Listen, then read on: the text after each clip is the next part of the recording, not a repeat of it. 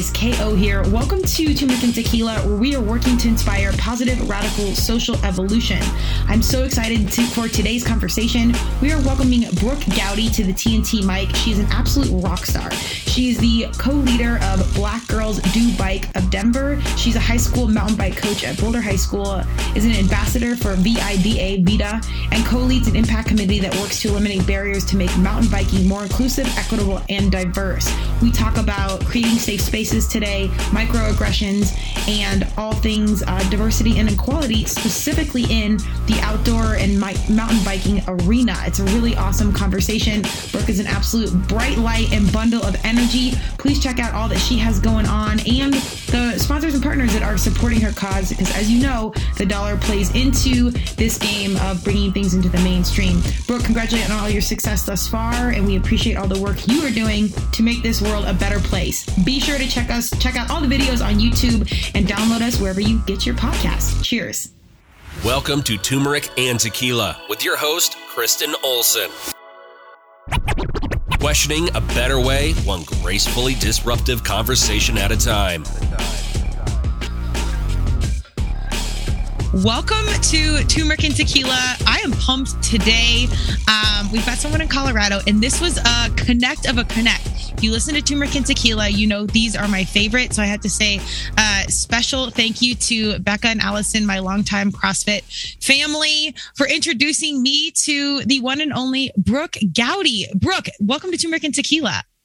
Hey, thank you. Thanks for the invite. I'm super excited to dive in. Yes, we've got a lot in common. I'm going to do a quick intro, and then as you guys know, the audience, I'm going to let Brooke explain her story from her point of view. But without further ado, Brooke is a co-leader of Black Girls Do Bike Denver, and she's a high school mountain bike coach at Boulder High School. She's an ambassador for VIDA. She co-leads an impact committee that works to eliminate barriers to make mountain biking more inclusive, equitable, and diverse. She recently joined the Boulder Mountain Bike Alliance to establish BIPOC bike riders, which she helps lead. I'm a Colorado native. I should be way better at the outdoors than I am. But ironically, I'm not even a bike rider. So I'm going to probably botch some of these terms. But Brooke is an outdoor pro. Brooke, let's start from the beginning. How did we get involved into this outdoor world? Or tell us about young Brooke, how we got into all this. I mean, I've been riding bikes since I was little. There you go. I grew up in Alabama.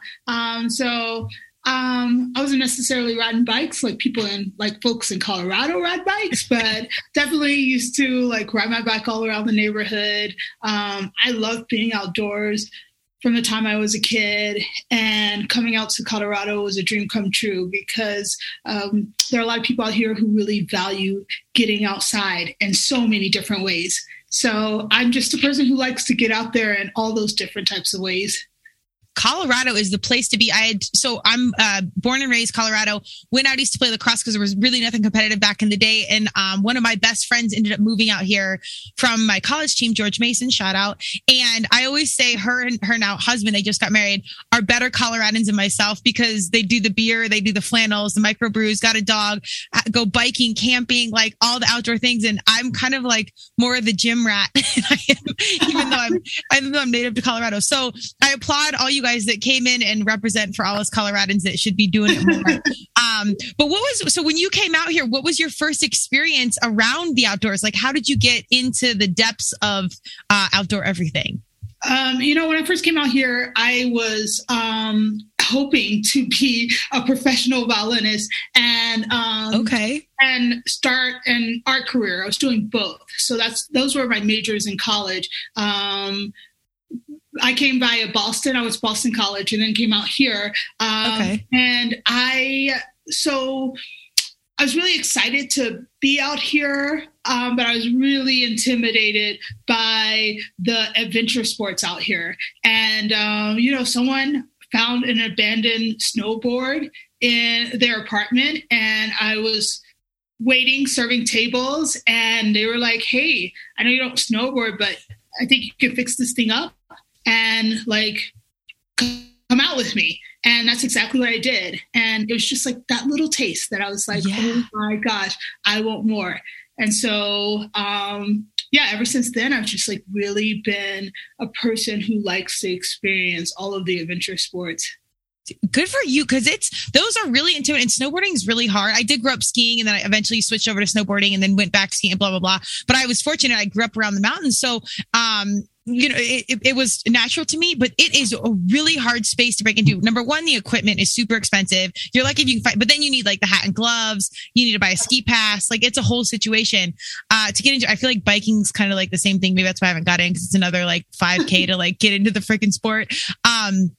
But have you always been like a super open-minded like kiddo to just like kind of jump into the mix of things? Absolutely. Absolutely. I mean, I've just, my parents told me from the beginning, they're not surprised that, for me, that biking has taken off so much, because I've always been their daughter who's just jumped right in, and who just loves to just take on a fear and learn how to be courageous, and learn how to navigate a new world.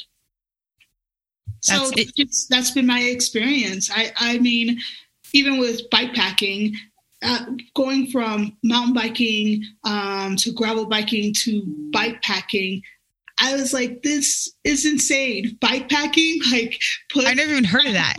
Is that where you obviously pack a backpack and then go biking? Yeah, well, there's many ways to do it. I mean, one way is that you put everything on your bike. So, everything you're going to be needing to sleep with, cook, all of that on your bike. And then you go out for several days. And yes, so it was insane to hear about that. I was really excited about that.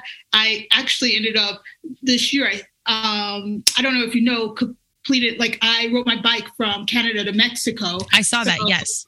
Yeah. So I really had to load everything on there. Yeah. So before we even get to that, I really want to talk about this journey into it. And here's the thing. Colorado is not the most diverse place in the world. We're still pretty like Midwest. We are good at the outdoors. And I happen to play. So I grew up with 3 younger brothers. So my narrative growing up was very like, do the girls get to play? What about the girls? Like, do I get, is there representation around that for me? So very narrow-minded, myopic situation as a young human. And then as I went to play lacrosse, it's traditionally well-off kids that are white. So like private school type situations. I was lucky my public school had it. So when I started my lacrosse company, I was very intentional that this thing had provided so much for my life, community, opportunity to travel the world. And I loved it so much. Lacrosse, I wanted to make it available to everyone. So I didn't have this super conscious conversation about diversifying the sport, but that's really what I was trying to do because it just had provided so much for my world. Fast forward, I get into CrossFit, and here we are again, wealthy white people, not the most diverse situation. Probably the 2 sports that are like some of the least, or represent the least amount of diversity out there.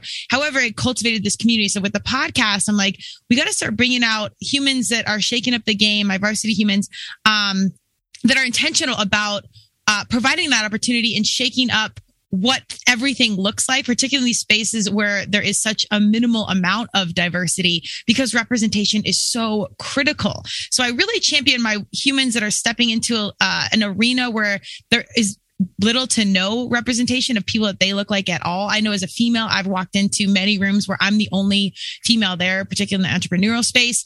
And so now that we've broadened the conversation, and we are very late to it, but around race or sexual orientation or socioeconomic status, it's really, really important. So I'm super curious as how you got into biking, you thrived, and now you're intentionally working to facilitate and further the conversation around representation, specifically in biking. Can you tell us about how that kind of started and why it was such a passion point for you?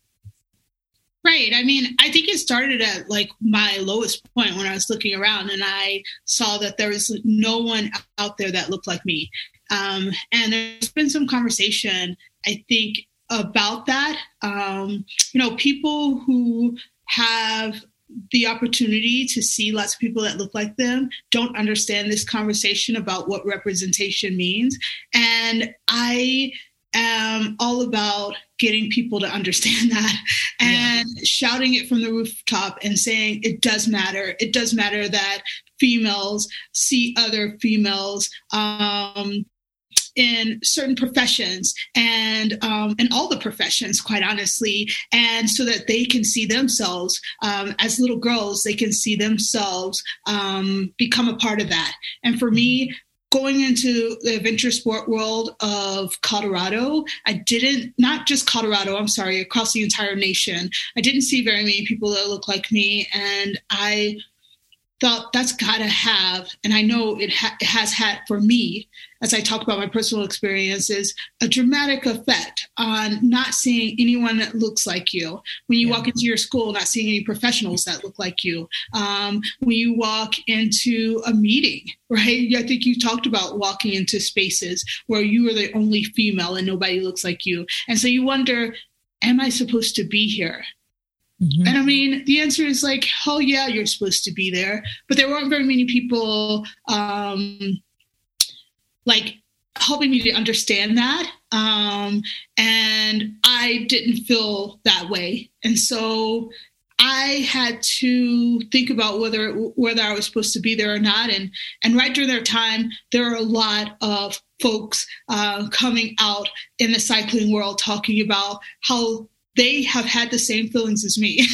And I didn't feel so alone. And then I started seeing the response to that. And I started seeing representation. And I was like, oh yeah, this is making me feel better. But like, isn't it also amazing that young folks, young girls who look like me are going to start seeing this too, that they're going to be like, I'm a shredder. Yeah. Yes. I'm a little shredder that can be an adult shredder. Like I can shred the mountains. I can on a board, on a bike. I think that it is so important that, and that's why representation is so important.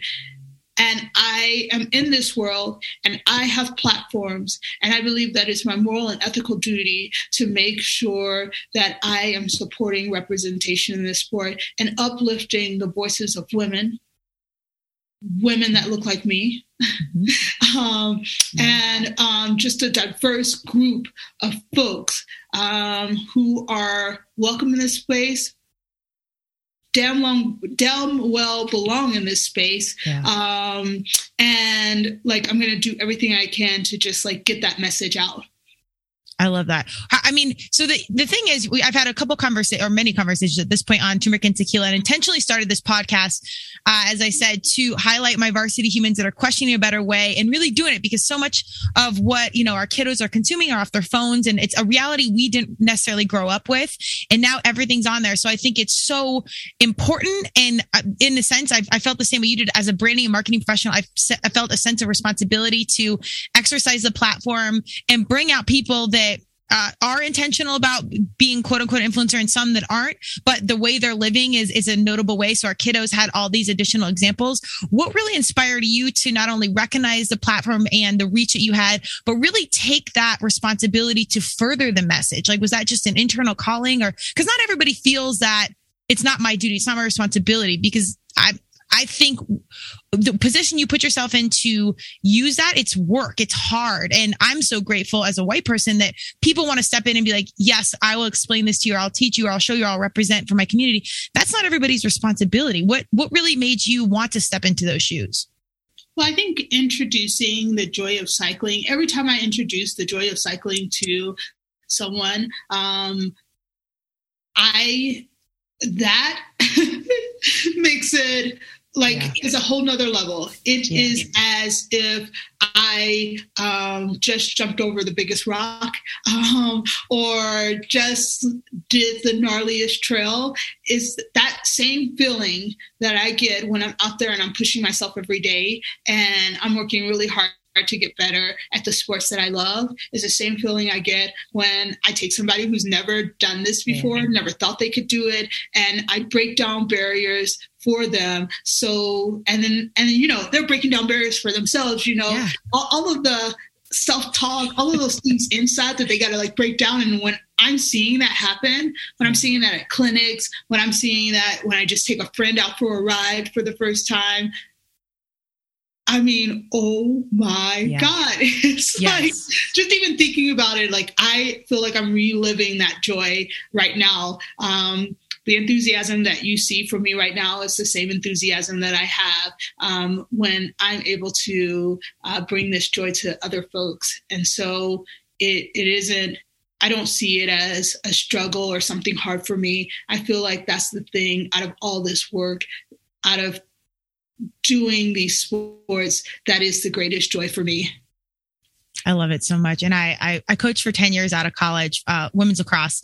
And seeing that and really understanding life skills through sports, how you just said, like you learn commitment, teamwork, so much outside of just the activity that you're doing right there that binds us. And what I love even more, it provides this filter to bring people that maybe aren't alike at all, but they have that one common ground of biking or lacrosse or whatever, that it can bring you together. And from there, you can learn the activity, but furthermore, you can build relationships. You can facilitate larger conversations. Like it's such a beautiful common ground to enter in at and understand that we could look completely different or believe different things, whatever, but we have biking in common. And through that, we can find other commonalities. Like to me, this sounds so cliche, but like that simple bonding point is really where we change the world, and we can get us to communicate and understand from that common denominator. Yeah. I mean, you talk about how this all translates from being in a sport. And for me, it's about being on the trail and then getting off of the trail. And I think about, I'm someone who's come from trauma, who's experienced trauma.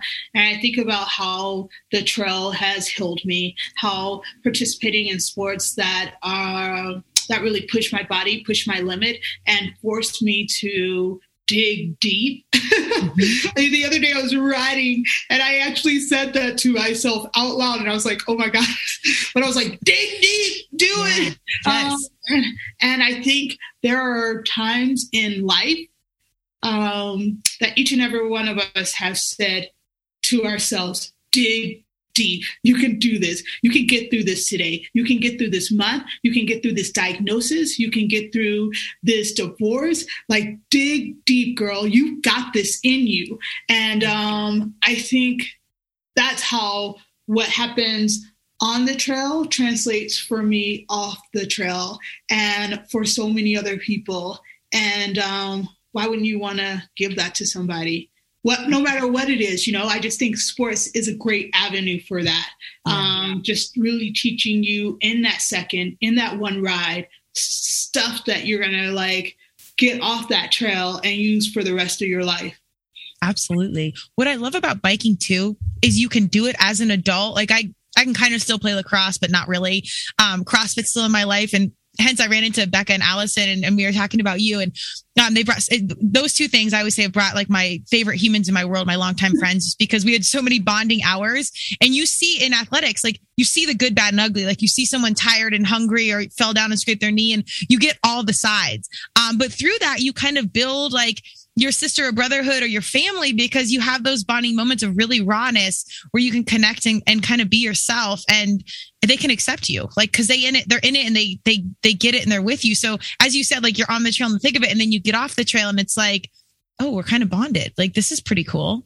Yes. I mean, I feel the same way. I mean, you meet people, you meet folks at clinics. I was an assistant coach at that clinic, and you meet folks and you bond with them in a way that is so amazing. You get really excited for them when they learn something new or when something really clicks. And that's a bonding and a meeting of the soul and mind. And it's really special relationships. I mean, in Colorado, I've met people through the sports that I do that I don't think I ever would have thought to make a connection with. And I think right now, that's really, really important. I think It's really important that we are going outside of our bubble and that we're really connecting with all different types of people. I think it helps to support just a better understanding of where folks are, where they come from, and where they're trying to be. And I think there's been a lack of that for a really, really long time. And it's always been under the surface, but more and more I'm starting to see it bubble to the surface. Yeah. And I just keep trying to think about what is it that we can do so that people have a greater understanding of each other and that they're cheering for each other. Yeah. I love, I'm every once in a while I see it on social media where folks are posting an idea, and this idea is, I'm not competing against you. I'm rooting for you. And I'm really excited to see a lot more of that, because I think that's exactly what we need, is for us to all be rooting for each other. Yeah. But in order for us to do that, we can't just stay in our bubble and only have an understanding of the world through our own eyes. Yeah. I think now is the time to really get uncomfortable. And I think you hear some of these kind of like cliche comments, but it's really the truth. And I don't know if you're spiritual or religious or whatever, but on the show, I always say God, universe, Madonna, whatever you believe. When you really kind of pull back and look at situations, I think, we can see that we're all right on time. You see this uprising of political unrest. We have all of this conversation about race, thank goodness. And we're really in like an evolving transitional space, I feel. And it takes, opportunity and people like yourself or myself that are willing to kind of get out there, highlight conversation. And it's not really about calling out the bad. It's about, like you just said, highlighting the good and being open to these uncomfortable moments so we can get to that next level and find that space of common ground. Like, I don't know about you, but I'm not banking on our government to do that. I'm not banking on anyone. I think it's upon us, our personal, those little moments in life where you can open the door, have an opportunity to have a bigger conversation. And I mean it when I hear that you're not only taking your platform and being intentional with it, but in the high school around our kiddos, like facilitating these conversations and then being this example for our young people, I think is unbelievable. And the soul fuel, it sounds like, that it gives to you, and you get to see some of that evolution happen in front of your eyes.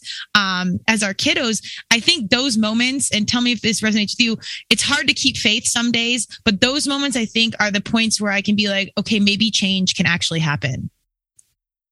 Absolutely. I think as being a mountain biking coach for Boulder High School, and I've referenced this several times to folks about how interesting it is that I am a person who is incredibly honored to be a champion for diversity, equity, and inclusion in outdoor sports, and that I'm a coach for about a team that has about 150 kids on it. And I would say nearly all of them, there might be most of them, majority of them are all white.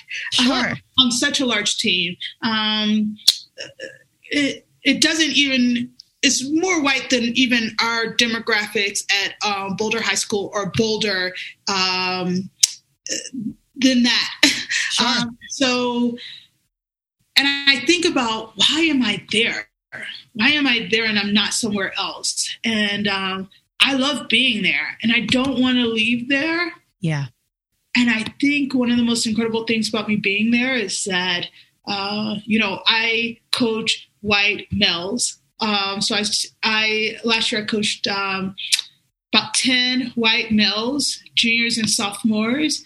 And I thought, what an incredible experience. Just like us connecting right now, like as women, think about this. Like, one thing that you could identify, like, think about what it would be like to coach as a woman, coach an all-males team, to have them see you, respect you, be led by you, be coached by you, be impressed by you. Like, their minds are taking... Yeah, it's taking all of that in. At a young age, it's taking all of that in. And the men that they will become because of that, the men who will then grow up and respect a woman as a coach, as a leader, as someone who has something to give.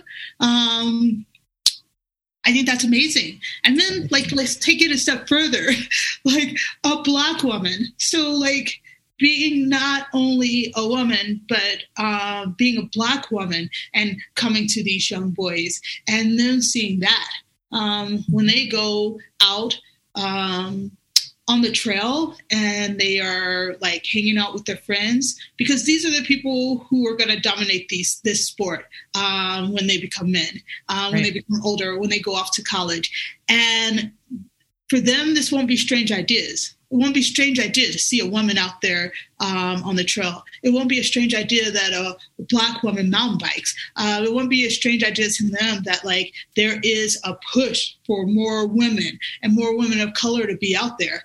And it'll be just so normal to them. And so I am just so grateful for my opportunity to be a coach at Boulder High School.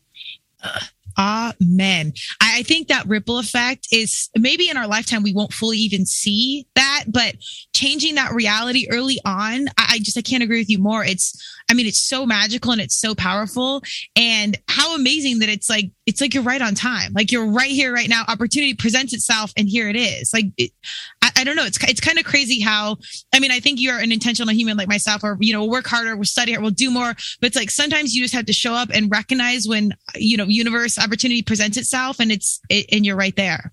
Yes. It's crazy. And, and I'm really excited that there is, this big voice right now, and voices are being uplifted, and there is a reckoning happening. Yes. And I'm excited to be a part of it. It's not all rainbows and roses, Right. It's hard work, and some people can be hurtful. Some people who don't want change and want this world to stay as it is because they are the ones who are benefiting and profiting from that. It's really hard for them. And they are fighting against it. And there are some people who just don't understand. And to be an educator, the one who keeps having to go back and help people understand, that's hard work too.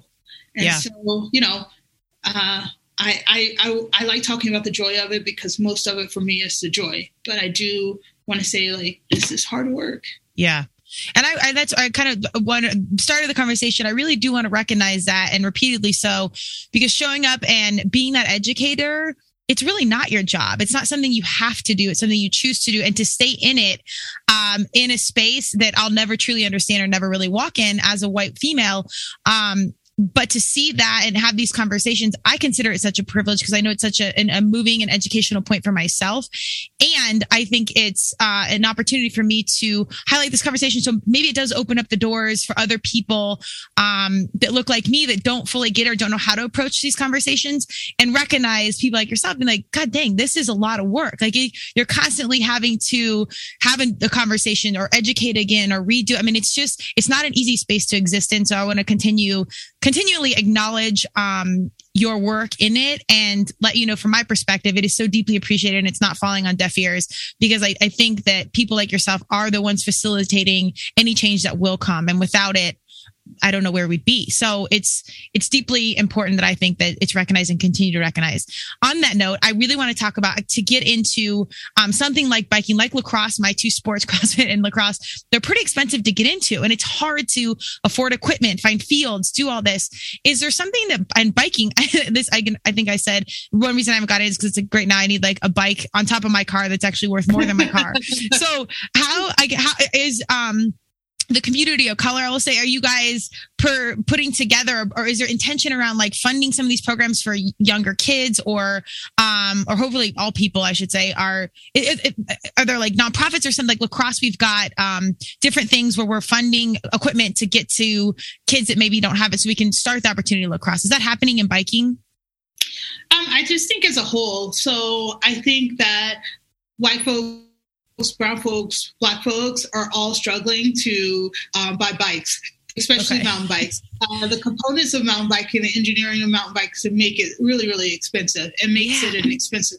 The bike is one of the most expensive things.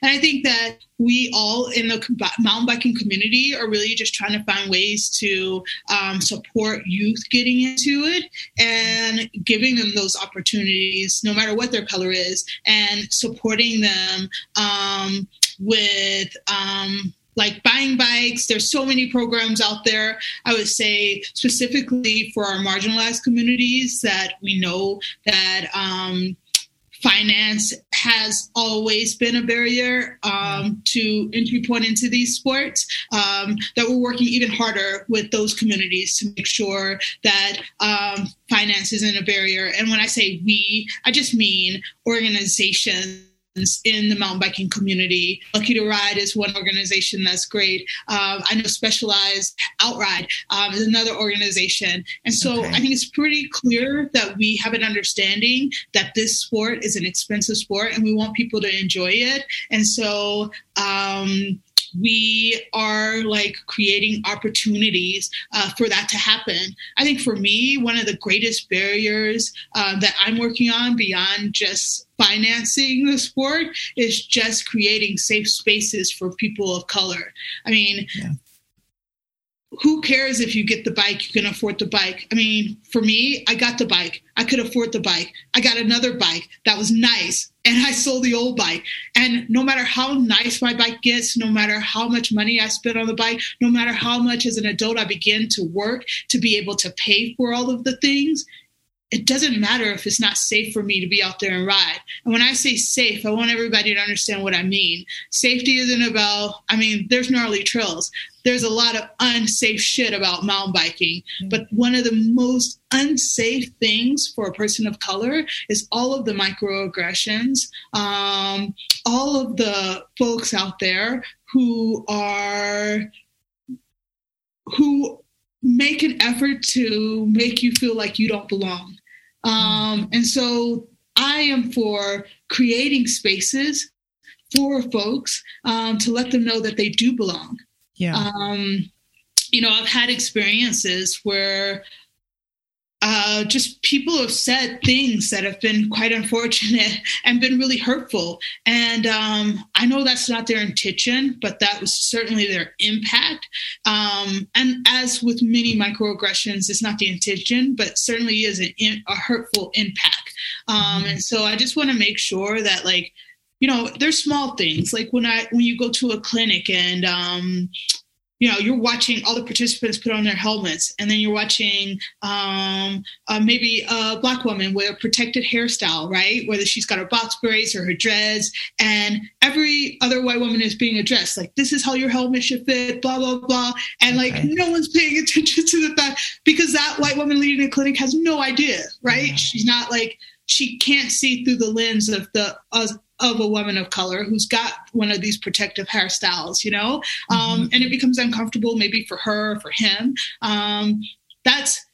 So when I'm talking about safe spaces, that's what I'm talking about. Spaces where like you feel like you belong, that there is somebody there who knows how to support you, knows how to, who you feel like you're comfortable to go talk to if something was said that hit you wrong, someone that you can laugh with. And then sometimes it's just nice to have someone who looks like you. Like there's something reassuring no matter who you are. You know, I get really excited when I'm on the trail and I see another woman. I'm like, yes. I'm really, really excited when I'm on the trail and I see another Black person. I'm like, give them the wink. And a Black woman, oh man, I'm just about jumping off my bike to go run and get a hug. United, yes. So I think we all understand that idea. There's no reason to fight over that idea, that there's some comfort in being in circles that look like you. There's some safety in it. And that there's a shared experience and conversations that happen in those circles that really help support each other on and off the trail. Absolutely. Well, and I really want to talk about that because the microaggressions, because I think a lot of it isn't intentional, but it's an awareness on the aggressor side of, you know, that even starting this podcast, I'm like, God, I know I'm going to say the wrong thing unintentionally, so it's going to happen. But to me, it is worse than saying nothing. Is there a way as a leader and as a person utilizing their platform intentionally, so that outside of having intentional conversations that you can mitigate those microaggressions, or like how can we facilitate change in that capacity? Is it like educating the leaders of those groups or educating the educators so that there's a ripple effect? Or from your perspective, what is a good way to begin to really address those situations? Oh yeah, I've got an answer for you. Invite everyone to the table. Yeah. it makes sure everyone's at the table. And if there's too many people like you at the table, step back and let someone else step in, so that table looks diverse. Too many times I've gone into rooms where everybody looks the same, and so they're making decisions for a world that doesn't look like the table. And oftentimes those decisions are like are wrong, and sometimes they're right, but sometimes they need to be validated by the community, the diverse community. And so I think that it's also a learning experience. It's scary to sit at a diverse table. It's scary when you sit at a table where everybody doesn't look like you, because like you said, you get scared, you're going to say the wrong thing. Mm-hmm. But it's so brave, and it's a growth mindset when you sit at a table where everybody doesn't look like you, and you're brave and you use your words and you talk and you get called out by somebody, because that's the only way it's going to work, is someone calls you out or calls you in and says, wait a minute. Yeah. Don't say that. Or wait a minute. Like they get curious with you. Oh, why did you say that? What does that even mean? And you're like, ooh, whoa, yeah, I said something weird there, and I didn't even know what I meant by that, or I did. And oftentimes these types of things turn into very defensive conversations, where I'm trying to, and this happens to me too. In this work, one of the most difficult things for me has been to get curious with myself and to understand why I said or did something, and understand this perspective of the person who's calling me out or calling me in. And I think if we're always hanging around, always sitting at tables where people just look like us, it's very rarely that we get the opportunity to be called out. It's very rarely that we get the opportunity for someone to say, what you just said sounded a little weird. Let's think of this. Yeah. So I think being diverse, not being diverse, having a diverse circle around you and not being afraid to be courageous and to be curious about yourself, and allow someone to feel open enough to be able to, there are some people who just, for me, my close friend, there are some people who are just open enough to, and that they are going to be willing for you to call them out. And they are so excited to learn and to not go back and make the same mistakes over and over again. Yes. Or to just re-examine, like, once you re-examine one idea, it has you re-examining a lot. Yeah, well, that's the truth.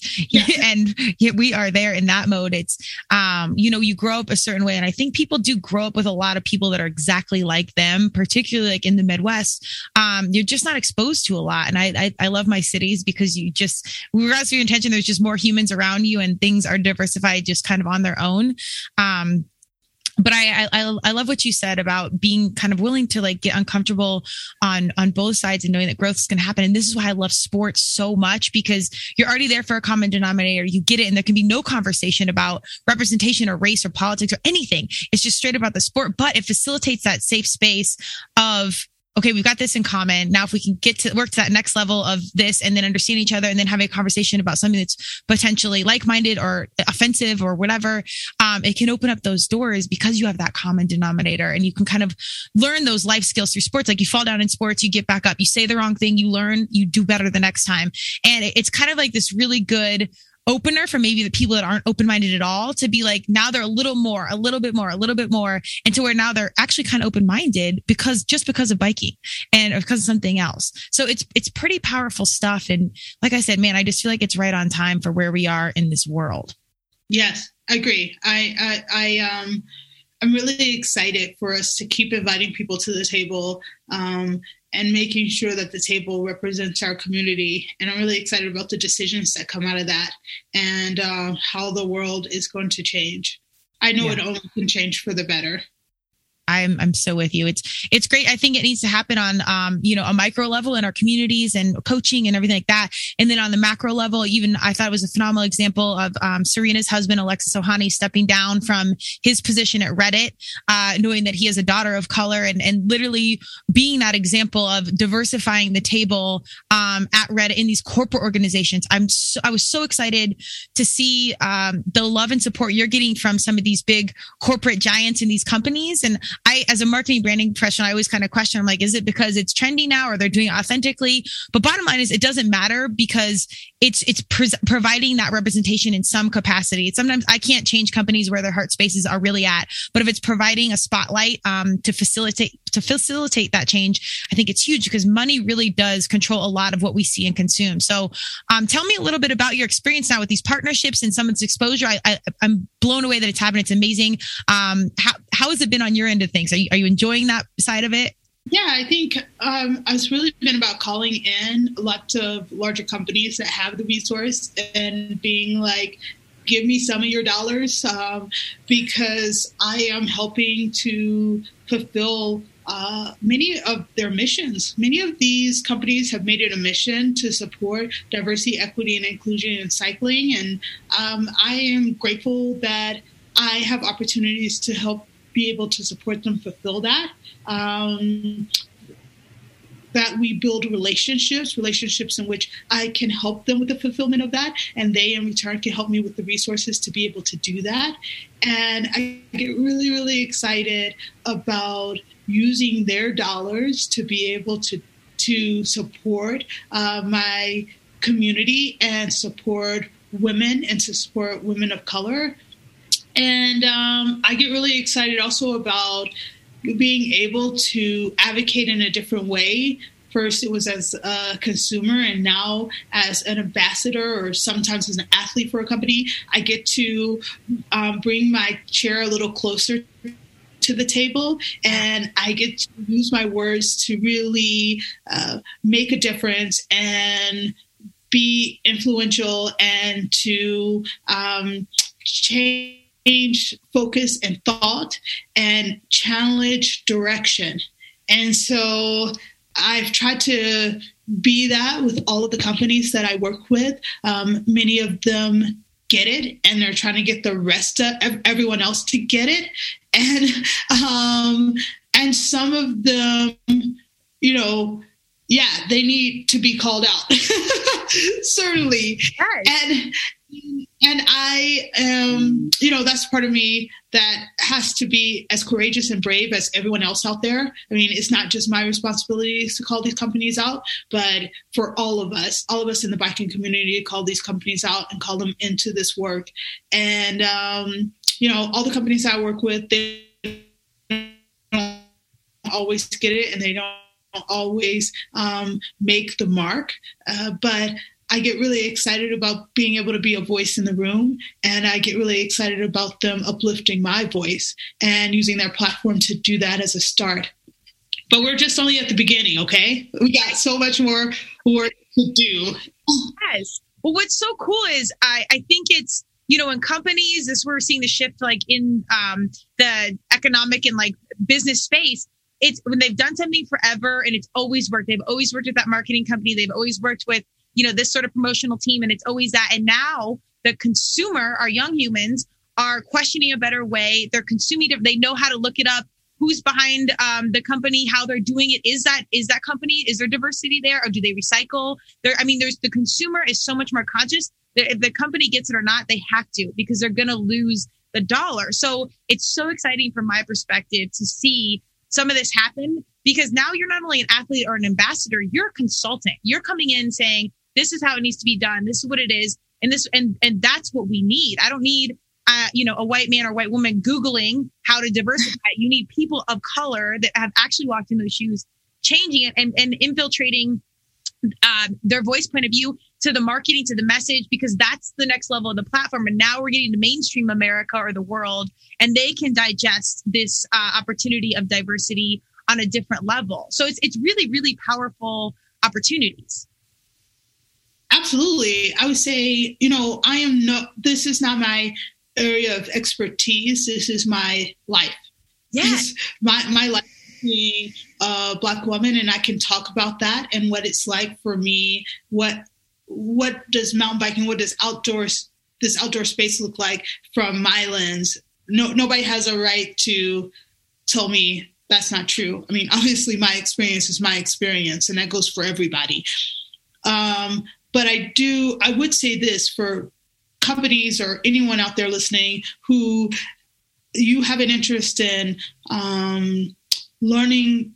You've been called into the space of diversity, equity, and inclusion, and you feel that is direction that you need to go, your company needs to go, we all should be going. You want to be an ally, you want to be an advocate. Pay folks of color to support you doing that. It's so important. And I think that one way that we show value here in the United States is like through monetary value. And so I think it's just really, really important that when we are calling people in to ask them about areas, this is just another area of expertise. I love that you use the word consult, because it is consulting. And I feel like Black folks and people of color are often called into a room and they are shown no value for what they're bringing to the table. And many of the time, these are experts. And so I do just want to use the platforms that I have to say that when experts do show up at your table, that's valuable. That this is, it's like you said before, the consumer is taking things into their own hands. And one thing that they want to see is that your company is devoted to this idea of diversity, equity, and inclusion. If you're not, they're just going to go to the next place. And so that's values, that's dollars for you. Pay folks who you consult with for that work. Yes. Do you, so, and I actually just did a cast around self-worth and then putting a price tag on it, because any person, a business entrepreneur, consultant, anyone, it's really hard to put a dollar amount and understand your own worth before you even go to charge other people. Has that been a process for you of being able to charge as a consultant, as an athlete, knowing exactly your value amount and what to ask? I am in the business less of consulting and more of giving my opinions or being or calling people out when they need to be called out. So I'm more in the business of, like I said, over and over again, really introducing the joy of mountain biking to folks of color. And so when I take my dollars are really around how do I get more bikes? How do I get spaces to hold clinics? How do I, and people show up for that. Yes. So my dollars that come to me, I feel like people are showing up for, and the people who work with me are showing up with dollars. And I don't want them to hear this and think that they don't need to show up more dollars. I'm always willing to accept more dollars. Yeah. Well, I mean, even if you're not a consultant, even as I talk about this with consulting with influencers or brand ambassadors around anything, you got to know you're leveraging your platform, you're leveraging your yard. And so if you're putting a sign in your yard, that's taking up space, opportunity for something else to be there. So you should be compensated accordingly. So that price point, regardless of the conversation, it's kind of hard to get there and know how to ask for dollars for you. It's just a weird thing. It's something I've struggled with in the early stages of entrepreneurship. But then as you understand all the work you're doing, and you're like, holy shit, this is a lot, actually. And I'm an ambassador and I'm a consultant. I need to charge for both, because in turn, that facilitates further opportunity for me to cultivate these opportunities for kiddos to ride bikes or play lacrosse or whatever. But it's a hard space to get into. So I hope these companies are compensating you accordingly, because I think you're doing a very lot for them. Oh, thank you. And my mentor, Brooke, once told me be a raspberry. I mean, out of all of the fruit in the grocery store, I feel like raspberries are the most expensive ones. They are. And you got to eat them quick. And you got to eat them quick, right? They only last for a day or two. They are, I'm just shocked when I go into a grocery store and see how much raspberries are. And the fact that they only last for 2 days, and they've really got the audacity to ask this much for a raspberry. And, I love it that she tells me to be a raspberry, that she sees me as being worth that. A little box for $6.99. Like, and that is really, really hard, though. It's hard to be a raspberry. It's hard to ask the most that you could possibly, because you have so much value in yourself and that the work that you're doing. And I think I am still navigating that as well, like everybody else who is out there. We're diving into, we're using everything around us right now. Like, I love that you're using this platform and to create change, to do something new, different, and be brave. And we need dollars to be able to do that. And we are bringing a whole new world to folks. And I think people should definitely pay us for that. 100%. I mean, this is my arena, and I'm so here for the conversations and kind of like these grassroots initiatives we can really get in front of our kiddos, but even adults, and be that influencer, be that example, that ambassador. And I'm really passionate about infiltrating the business and the economic zone, because those dollars and the ability they have, like how much you see a Coca-Cola commercial or Rite Aid or, big food, big pharma, some of these things, that's where we have to interrupt, because those big messages, that's what's infiltrating the mainstreams, and that's what we need to get. So I really encourage you to have a consulting piece, even though it's not the passion. I think when you're coming to these companies, you are consulting. So unsolicited advice, take it as a grain of salt. I absolutely think if you're coming into Pearl Izumi or some of these and they're like, I'm a brand ambassador, and if you want to sit down and talk about diversity and inclusion on a more formal level, I can give my opinion on things. It's X amount of $100, because I'm telling you from my end, when I work with companies, they need all that. And I know you know it, but companies, they need humans that not only walk the shoes, but are intentional about being open to giving their opinion, gracefully so, because a lot of these guys, they've got egos and they don't want to hear where they're wrong.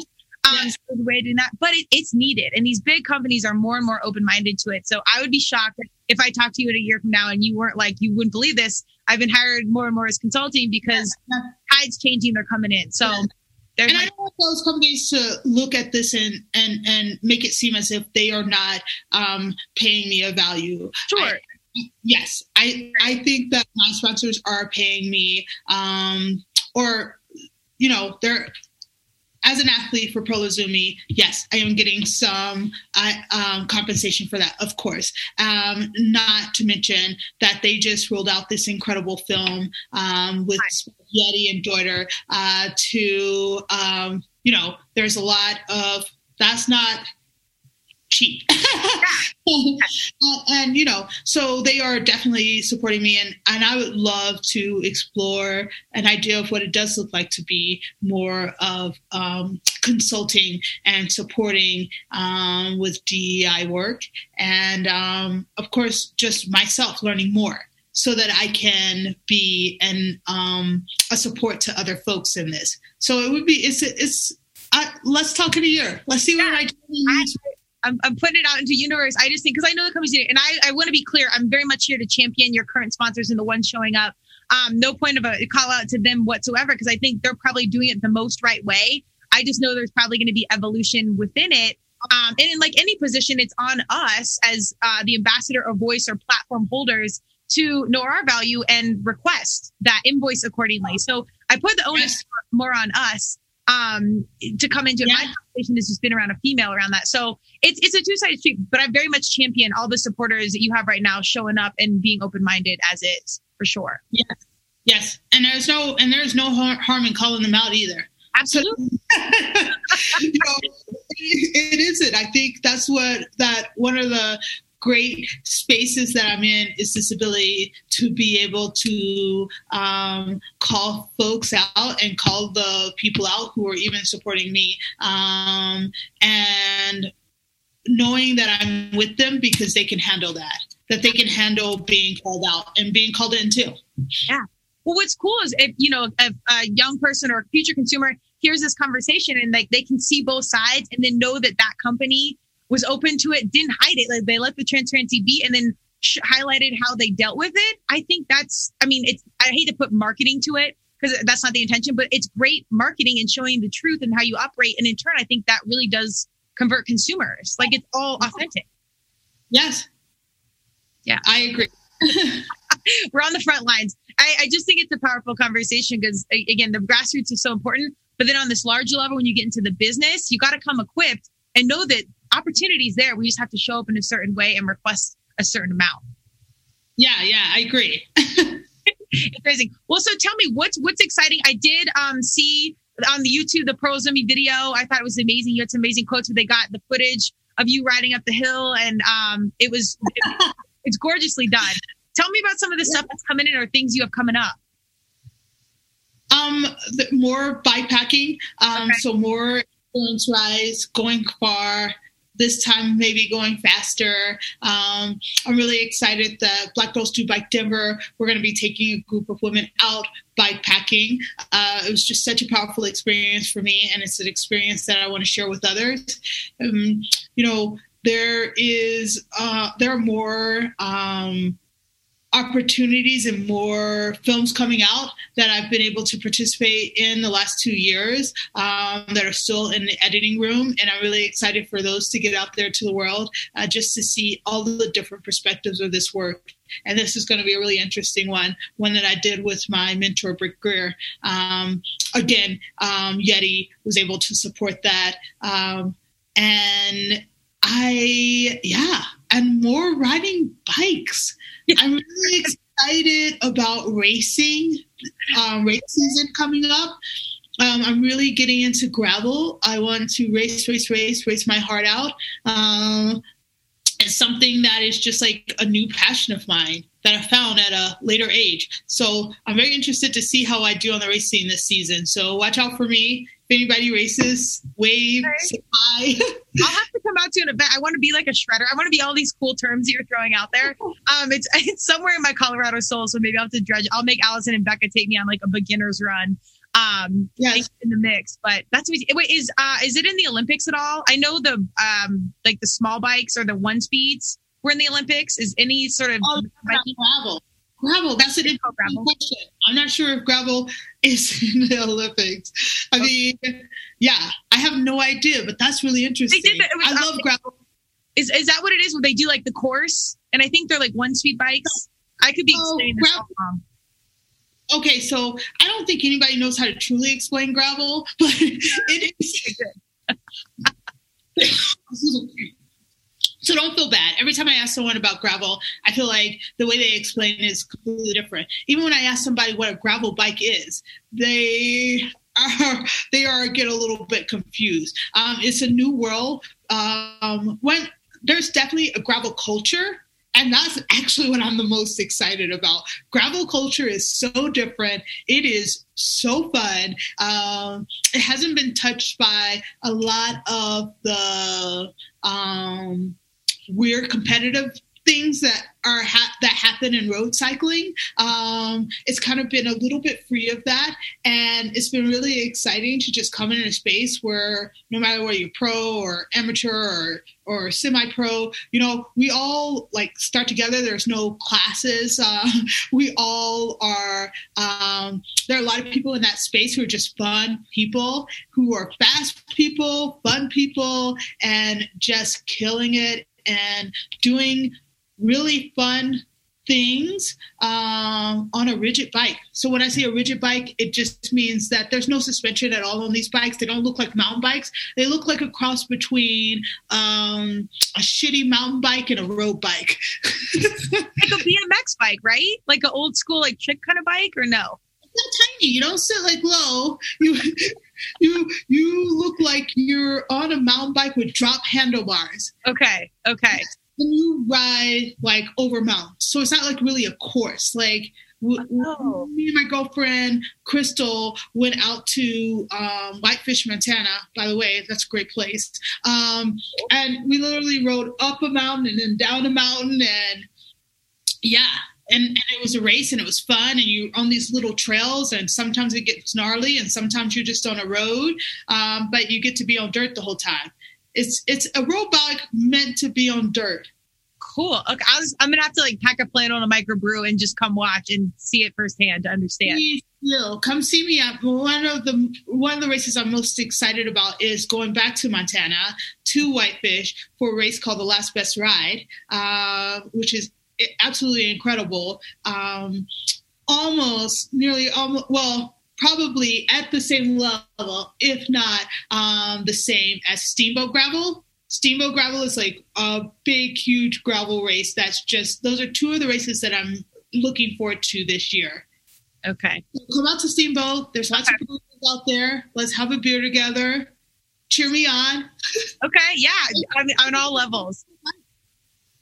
Maybe we could go on the bike. Okay. I'm a solid athlete, so I think I'm a quick learn. Okay. But I'm definitely, I don't know. I'm not one with the bike. Like I've been on a couple of times and I'm like so tense and stressed out. So beginners. Yeah. We'll work on that. I'm really, So when you go outside, I know you don't go outside often. When you go outside, what do you do out there? Well, no, I do. I mean, I still do. I'm outdoors. I have 3 rescue dogs. So I'm outside all the time, but like I'll do jogs or whatever, but I'm usually doing CrossFit outside. That's my fitness. So. Okay. Well, I know that you're an athlete. I just know that you do most of your athletic work inside. So I was wondering when you go outside, what do you do? So yeah. Walk my dogs mostly. And yeah, just be in my yard and I don't know, do like adulting things. So I need to put more of the outdoor into my Colorado life, 100%. I'm really glad you said that. I mean, I know we're running short on time here, but I did want to say one thing about the outdoors is that I'm really excited about is that people can enjoy the outdoors in whichever way they want to. Yeah. And I think there's been so much emphasis on like, folks enjoying the outdoors the way I want them to, or the way this company might want them to. But I just think about all of these times I've heard making space for people of color to enjoy the outdoors. And I think about when I grew up, we were always outdoors. Yeah. Man, we had barbecues, we had music, we ran around in the park. We loved to go to the park and have a barbecue. I mean, the whole family. And that is the way we enjoyed outdoors. And I do want to make sure that people understand that we have the opportunity to enjoy the outdoors in whatever way we want. And for that to be acceptable, like to enjoy the outdoors, not always as a cyclist, not always as an ultra runner, not always in this very Colorado way, but also with a beer and some barbecue. Hey, yeah, I'm totally with you. But again, I think this is another conversation around social media and our phones and video games. Like our kiddos are just growing up in a different way. But I, like you, I have 3 younger brothers, outdoors, building forts, running around the neighborhood, being around our neighbors. Like that was our way. We were never indoors. So I completely agree with you. That a point and a point well taken over here as well. Well, I had so much fun with you. Yes. Brooke, tell us, where do we find you? You want to drop your IG handle? I'll, of course, put this in all the notes, but hit them with the details. All right. So you can follow me on Instagram at Brooke Goudy, BrookeGoudy. And on Facebook and all the things, it's always the same at Brooke Goudy. I'd love for you to visit my website, Rowdy Goudy. I've got all the things that I'm getting rowdy about this year, next year, the year before that. So just go there, learn a little bit about me, learn a little bit about the things I'm trying to accomplish, and click on events or send me a message to let me know how you want to get involved and to give me feedback. And I'm really excited for the coming year. I love it. Brooke, I appreciate time and energy. Check out what Brooke has going on. I can't say enough good things about her website, the YouTube videos that are up, the companies that are leaning in. It's amazing. And I appreciate the time and energy here, but I genuinely appreciate how you're showing up in this world and taking on the challenges that you are and the voice that you are and the platform that you are. You're right on time and we need it. So I appreciate it and acknowledge it. Thank you. All right. And we'll chat again, I think soon. Let's check in a year. I'm curious to see how the business side grows. Okay. I've got some good vibes around it. I think it's going to go in the right direction. Stick me on your calendar for a year from now. Done and done. So nice meeting you. Thank you, Brooke. I appreciate it. All right, bye-bye. Thank you for joining Turmeric and Tequila with your host, Kristen Olson. Tune in next time, and don't forget to subscribe on Apple, Google Podcasts, Spotify, or wherever you listen.